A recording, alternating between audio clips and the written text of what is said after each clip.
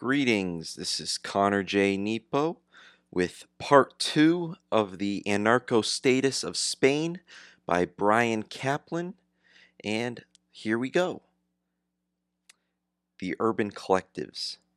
Bernat Bolleton was the first mainstream historian to document the radical social changes that occurred in Republican Spain. Most earlier historians took the disclaimers of the Republican government at face value, in spite of the fact that the Republicans had every reason to conceal this radicalism in order to win military assistance from Britain and France. Bolleton explains that the CNT, and to a lesser extent the UGT, took advantage of the chaos to seize control of the means of production. Quote, in Valencia, a city of over 350,000 inhabitants, nearly all plants, both large and small, were sequestered by the CNT and UGT, as were those in the province of Alicante, while in the region of Catalonia, where the anarcho-syndicalists were in almost unchecked ascendancy during the first months of the revolution, collectivization in many towns was carried out so thoroughly it embraced not only the large factories, but the least important branches of handicraft. The collectivization movement also infringed upon another preserve of the middle classes. In Barcelona, the capital of Catalonia, with a population of nearly 1.2 million, the anarcho-syndicalist workers collectivized the wholesale business in eggs and fish and set up a control committee in the slaughterhouse, from which they excluded all intermediaries. They also collectivized the principal market for fruit and vegetables and suppressed all dealers and commission agents as such, permitting them, however, to join the collective as wage earners. The milk trade in Barcelona was likewise collectivized. The anarcho-syndicalists eliminated as unhygienic over 40 pasteurizing plants, pasteurized all milk in the remaining 9, and proceeded to displace all dealers by establishing their own retail outlets. End quote. In fact, this policy of shutting down factories seems to have been as important to the CNT program as collectivizing the remainder. These factory closures were justified by several arguments. They were unhealthy for workers, or unhealthy for consumers, or just plain quote-unquote inefficient. As Bolleton explains, quote, after the first few weeks of widespread, uncoordinated seizures, some of the unions began a systematic reorganization of entire trades, closing down hundreds of small plants and concentrating production in those with the best equipment, end quote. It is worth noting that Spain was still in the midst of the Great Depression, with overall Spanish industrial production in 1935 about 13% below the 1929 level. Production in July of 1936 was itself about 18% below the January 1936 level, so the existence of unused capacity is no surprise. What is odd is that in the midst of massive unemployment, the anarchists closed down a large percentage of the remaining firms instead of inviting unemployed workers to join them. Initially, the workers, rather than an anarchist nomenclatura, usually assume control over their places of employment. Quoting Fraser, quote, one thing dominated the libertarian revolution: the practice of self-management, the workers' administration of their factories and industries, end quote. Yet government control quickly followed, or at least tried to. In October, the government of an anarchist-dominated Catalonia passed the Collectivization and Workers' Control Decree, which legally recognized many of the de facto collectivizations. With government recognition came government regulation, as Fraser indicates, quote, worker councils, elected by an assembly decision of the workers and representing all sectors of the enterprise, were to administer the collectivized factory, assuming the functions and responsibilities of the former board of directors. A general etat representative was chosen, in agreement with the workers, to sit on each council.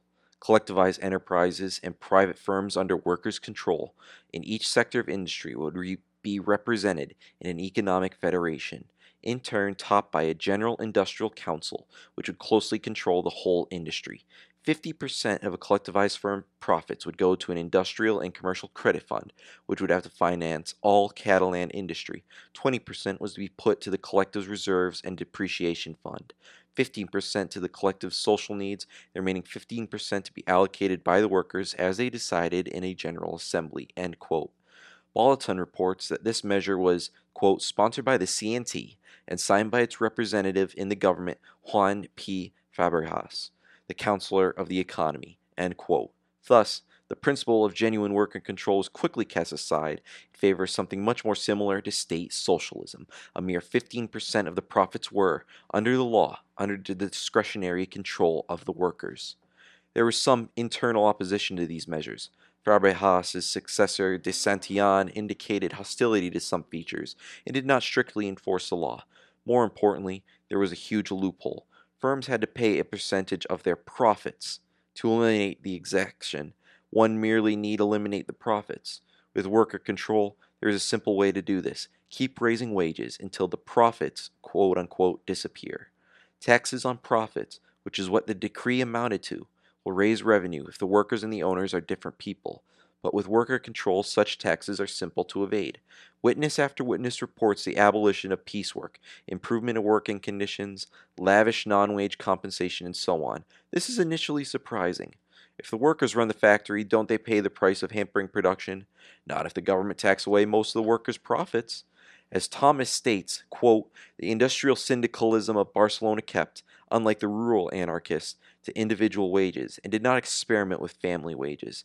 These wages probably increased, it is true, in late 1936 by about a third over July, but the effect was ruined by the inflation, due to a fall in production, shortage of credit, as well as an influx of refugees from Castile and Aragon.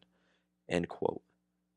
Thus, due to the weak enforcement and easy evasion of government regulations and taxes, it appears that some workers found themselves the new co-owners of their former employer's property. This created vague apprehension among many anarchists, and experience soon enabled them to articulate their concerns.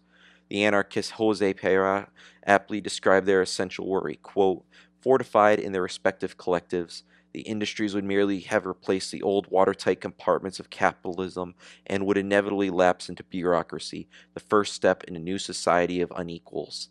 The collectives would end up waging the same commercial war against each other with the same combination of zeal and mediocrity that characterized the old bourgeois businesses. And so they attempted to expand the notion of collectivism to include, in a structural and permanent way, all industries in one harmonious and disinterested body. End quote. Jean Ferrer, secretary of the CNT Commercial Employees Union, was able to confirm Peyrat's fear up close, quote, came as a psychological shock to some workers to find themselves suddenly freed from capitalist tutelage. Exchanging one individualism for another, they frequently believed that, now that the owners were gone, they were the new owners. Though affecting white-collar workers in this instance, the problem was no means confined to them, end quote. In short, after being told that the workers now owned the means of production, the workers often took the statement literally. What is the point of owning a means of production if you can't get rich using them? But of course, if some workers get rich, they are unlikely to voluntarily donate their profits to the other members of their class. This seems elementary upon reflection, but only practical experience was able to reveal this to the economic reformers of the Spanish Revolution. Fraser explains that at a joint CNT UGT Textile Union conference, quote, the Woodworkers Union weighed in with its criticism of the state of affairs, alleging that while small, insolvent workshops were left to struggle as best they could, the collectivization of profitable enterprises was leading to nothing other than the creation of two classes, the new rich and the eternal poor. We refuse the idea that there should be rich and poor collectives, and that is the real problem of collectivization, end quote. Bulletin repeats a remark of CNT militia leader Ricardo Sanz, quote, things are not going as well as they did in the early days of the revolutionary movement. The workers no longer think of working long hours to help the front. They only think of working as little as possible and getting the highest possible wages, end quote. Bulletin attributes this decline in enthusiasm to communist repression, but it is at least as consistent with a simple observation that people often prefer improving their own lot in life to nourishing revolution. In short, practical experience gradually revealed a basic truth of economics for which theoretical reflection could have sufficed. If the workers take over a factory, they will run it to benefit themselves. A worker-run firm is essentially identical to a capitalist firm in which the workers also happen to be the stockholders.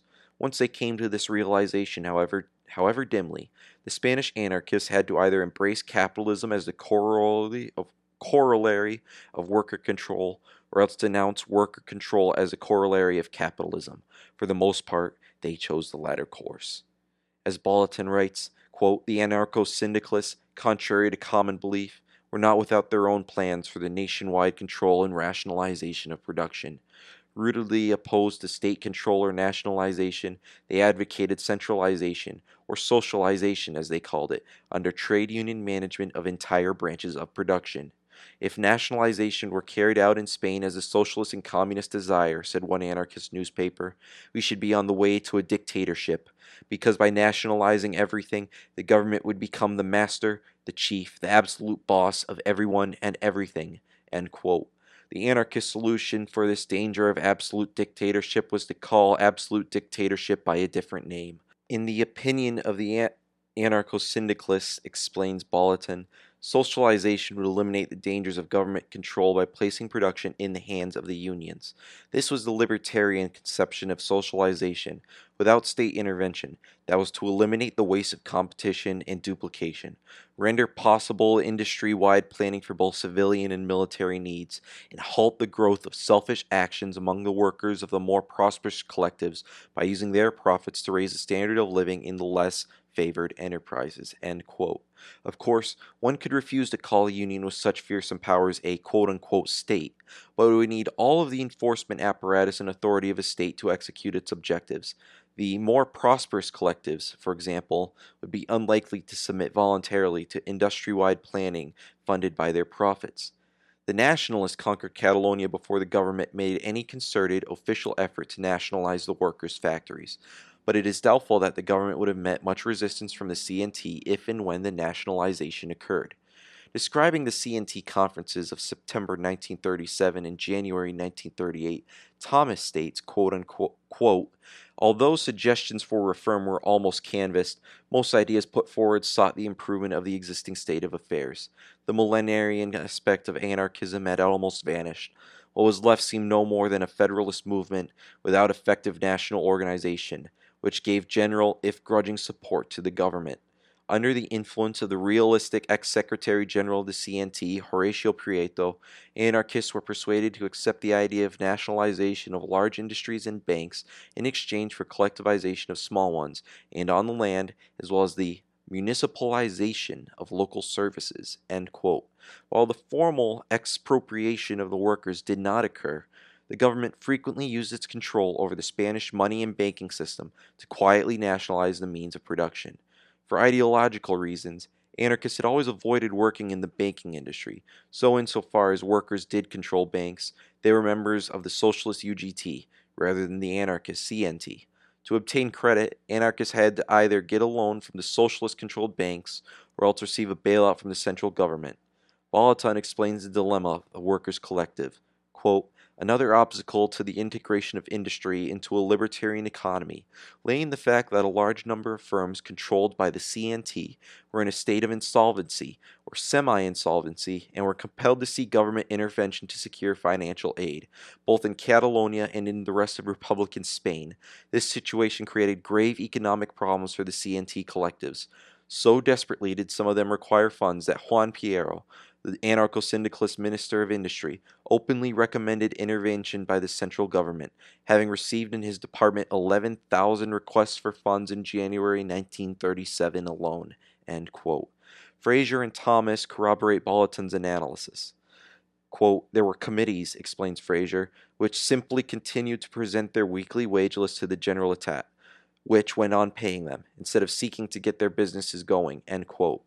In the footnote, Fraser adds, quote, this later becomes institutionalized as the pawn bank, through which the workers of the deficitary enterprises receive their wages in return for pawning their company's capital, equipment, and inventory to the general etat, a measure which resulted in giving the latter virtual control of the enterprise. End quote. Along similar lines, Thomas writes, quote, in all large industries, and in industries important for the war, a state representative sat on the committee. He would be responsible for controlling credit and sometimes raw materials. His role became more and more important, so that in some enterprises, particularly the munitions factories, something close to nationalization would soon be achieved. End quote. Outside of Catalonia, the central government sought to bring all major factories under state supervision, whether nationalized or privately managed. To ensure this, credit was made difficult for anarchist factories, and many other difficulties were put in their way by the government. This occurred even though an anarchist, Piero was nominally at the Ministry of Industry. Piero initially tried to push through a decree of collectivizing all industry, but Prime Minister Caballero squelched the idea since it would alienate foreign capitalists and their governments. Next bulletin explains, quote, Piero then redrafted his decree. From the cabinet, the decree went to a ministerial commission that, according to Pereira, converted it into a skeleton. But the Calvary is not over. To put the decree into effect, money is necessary. That is, credit must be granted by the Minister of Finance, Juan Negrin. He haggles like a usurer and finally grants an insignificant sum. Finally, the industrial bank intervenes, which reduces the amount still further. End quote. The simplest way that the collectives could have avoided dependence on the government would have been to issue debt, in short, to borrow from the general public rather than the government. But undoubtedly, the fear of revealing surplus wealth to lend would make such a scheme impossible. Even if their physical safety were not their concern, investors could hardly expect to ever get their money back. The insecurity of property rights thus made it very difficult to borrow from the public. So the collectives mortgaged themselves piece by piece to the government, until finally the government, rather than the workers, owned the means of production. Fraser argues that these difficulties might have been palliated if the industrial and commercial fund foreseen by the decree had been rapidly set up, for one of its purposes was to channel funds from the wealthier to the poorer collectives. It was to be financed by a levy of 50% of a collective's profits. End quote. Even if enforced, though, almost all sources indicate that profits were almost non-existent. Possibly, as I have indicated, because workers are smart enough to realize that raising their wages and improving working conditions was an easy route to avoid any profits tax. Even if this could have prevented the collectives from becoming dependent on the central government, the end result would have been to make them dependent on a union so powerful that would be a state in everything but name. Fraser quotes Albert Perez Barrel, a civil servant and a former CNT member. Quote, this truly revolutionary message, the 50% profits tax, though rarely, if ever applied, wasn't well received by large numbers of workers, proving, unfortunately, that their understanding of the scope of collectivization was very limited. Only a minority understood that collectivization meant the return to society of what, historically, has been appropriated by the capitalist. End quote. In other words, most workers assumed that worker control meant that the workers would actually become the true owners of their workplaces, with all the rights and privileges thereof. Only the elite realized that worker control was merely a euphemism for social control, which in turn can only mean control by the state, or an anarchist quote-unquote council, committee, or union, satisfying the standard Weberian definition of the state. Militarization. In the early stages of the war, the militant members of the various left-wing parties and unions often did battle with members of the rebel Nationalist Army. There is no doubt that the CNT's militants stifled military coups in several regions and were initially the vanguard of the anti-Franco forces. Quote, there was no central military body that could review the situation of all the battlefronts, formulate a common plan of action, and decide on the allocation of available supplies of men, munitions, arms, and motor vehicles in such a way as to produce the best results on the most promising front, end quote, explains Bulletin. Quote, nor could such central control be expected in the early days of spontaneous activity and individual initiative.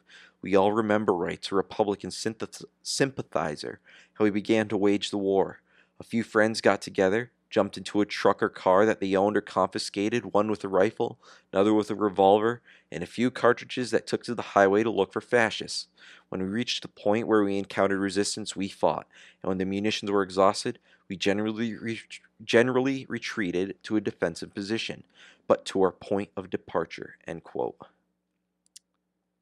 Bulletin adds the observation that, quote, to make matters worse, each party and labor union had its own military headquarters that, in most cases, attended to the requirements of its own militia without any knowledge of or regard to the needs or military plans of other units on the same or neighboring sector, least of all different fronts, end quote.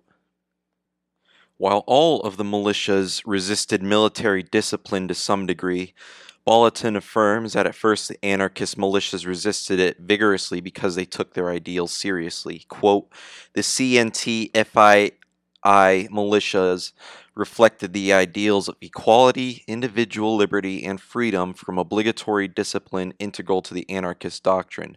There was no officers' hierarchy, no saluting, no regimentation, end quote. Unfortunately for the anarchists, this lack of discipline made their militia rather ineffective in spite of their frequent numerical superiority. It did not take long for the anarchist leadership to decide that military success was more important than the voluntaristic notions of the rank and file.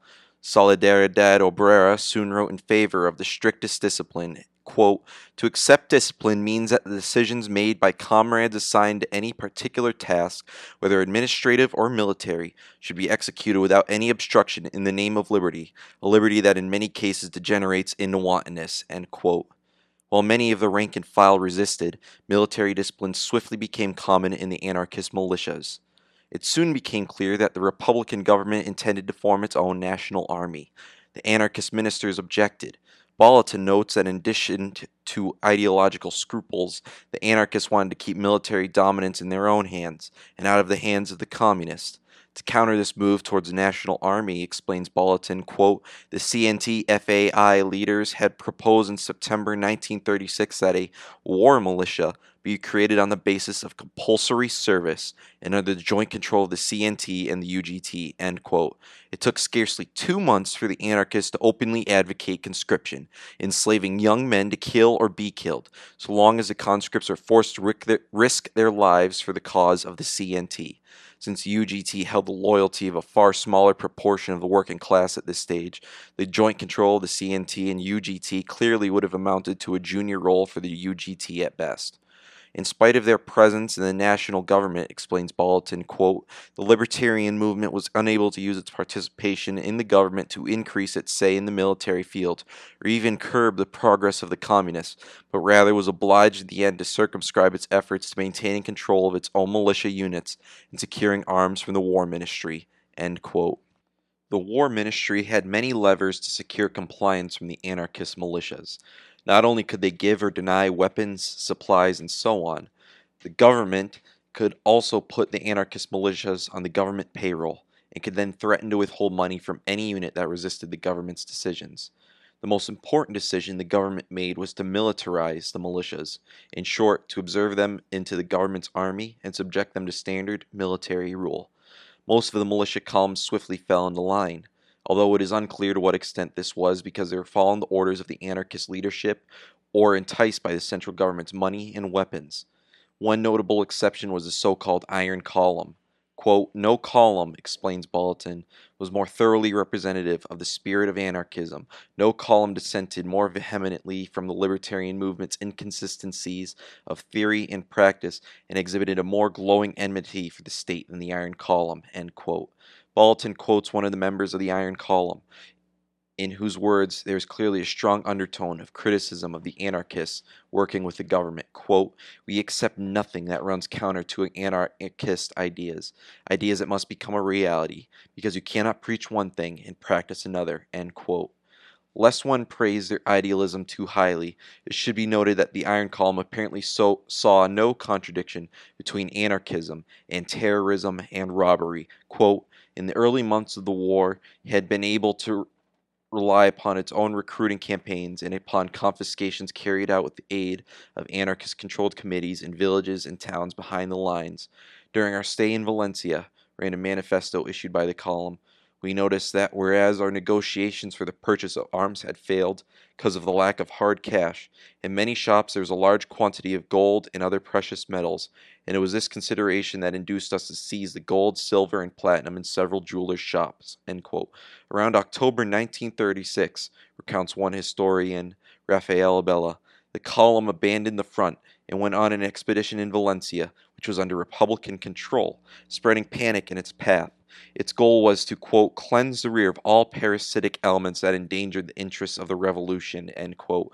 In Valencia, it stormed hotels and restaurants, terrifying the city. In a raid on jewelry stores, it seized all the gold and silver it could find, end quote. As the central government reaffirmed its authority, such raids on Republican towns became too dangerous. But because the Iron Column continued to lambaste anarchist collaboration with the Popular Front government, the Iron Column found itself unable to obtain resources legally either. The Iron Column continued to refuse militarization, but the central government intensified its pressure on dissenting militias. Quote, the War Ministry had not only decided to withhold arms from all militia units declining to reorganize themselves along the prescribed lines, but had decreed, although in carefully selected language, that the pay of all combatants, which was in the case of the militia, had previously been handed to each column in a lump sum without supervision and irrespective of structure, would henceforth be distributed through regular paymasters stationed only in battalions. As the decree made no mention of paymasters in units that had not adopted a military framework, it was clear that if the Iron Column were to hold fast to its militia structure, the time would soon arrive where they would all be suspended. End quote. In the end, some members of the Iron Column deserted rather than face militarization. 97 men were denounced as deserters by their fellow anarchists, while the others caved in and joined the regular army. To be more precise, most of the Iron Column joined units which, while nominally part of the army of the central government, were actually part of the private fiefdom of the CNT. While the communists did their best to establish ideologically mixed units, hopefully with communist officers, the anarchists tried very hard to keep anarchist soldiers together. So eager was the anarchist leadership to build up armed forces under its de facto control that the CNT National Congress freely gave its approval to conscription on one condition, quote, although a CNT National Congress decided to agree to the mobilization of the two classes announced by the government, it did so on the understanding that all men with anarcho-syndicalist membership cards could be drafted by the CNT for service in its own militia units. In Catalonia, the regional committee of the CNT stated with reference to this decision, as it should be very childish to hand over our forces to the absolute control of the government, the National Congress has decided that all persons in the two mobilized classes who belong to our trade union organization should present themselves immediately to the CNT barracks or, in the absence thereof, to the trade union or CNT defense committees of their locality, which will take note of their affiliation, their age, their employment, the class to which they belong, their address, and all the necessary facts. The committee will issue militia cards that will be sent to the inscribed comrades who, of course, will henceforth be at the disposal of the regional committee, which will assign them to the column or front selected. End quote. In this manner, the Spanish anarchists abandoned even the pretense of voluntary service in the armed forces. Rather than defend the right of the individual to choose whether or not he wished to join the army at all, the CNT merely did its best to get its fair share of the hapless conscripts. As the remarks about the Iron Column make clear, the CNT made no attempt to subsist merely on voluntary donations of time and resources. It readily accepted government handouts. More importantly, the Spanish anarchists missed no opportunity to seize it needed resources. In most cases, the anarchists did so in areas where they were the dominant power. The chaotic looting of the Iron Column was dwarfed by the official looting of the various anarchist committees and councils. Eventually, though, there is little precious metal and hard currency left to steal, at least in plain sight. The real source of wealth is human beings. As the next section reveals, when the anarchists realized that food and valuable agricultural commodities could be extorted from forced collectives of terrorized peasants, they saw an opportunity that was simply too good to refuse. So that concludes today's section. Um, it's becoming quite obvious that the anarchists were literally just anarchists in name only. I think it's hard to see any distinction, any real distinction, from the Stalinists and Bolsheviks of the area, though, of course, I am not as well read on them. But when you're analyzing history, is you need to look at the net results of all these policies. And let's take a little exercise in that. Is obviously there was conscription of the populace, there was mass looting, there was all sorts of economic controls and committees and subcommittees and government participation. If you look at whether it's the fascists of Germany or the Bolsheviks in Russia, is the net result is mass looting, uh, death and suffering. So does it really matter whether an anarchist, a communist or a fascist holds those reins of power. At the end of the day, it doesn't. And the perspective of history makes that abundantly clear time and time again. So, with that being said, I'm about to sign off. Continue to proceed boldly against evil. Be the remnant. Be the radical idealist. Connor J. Nepo, signing out.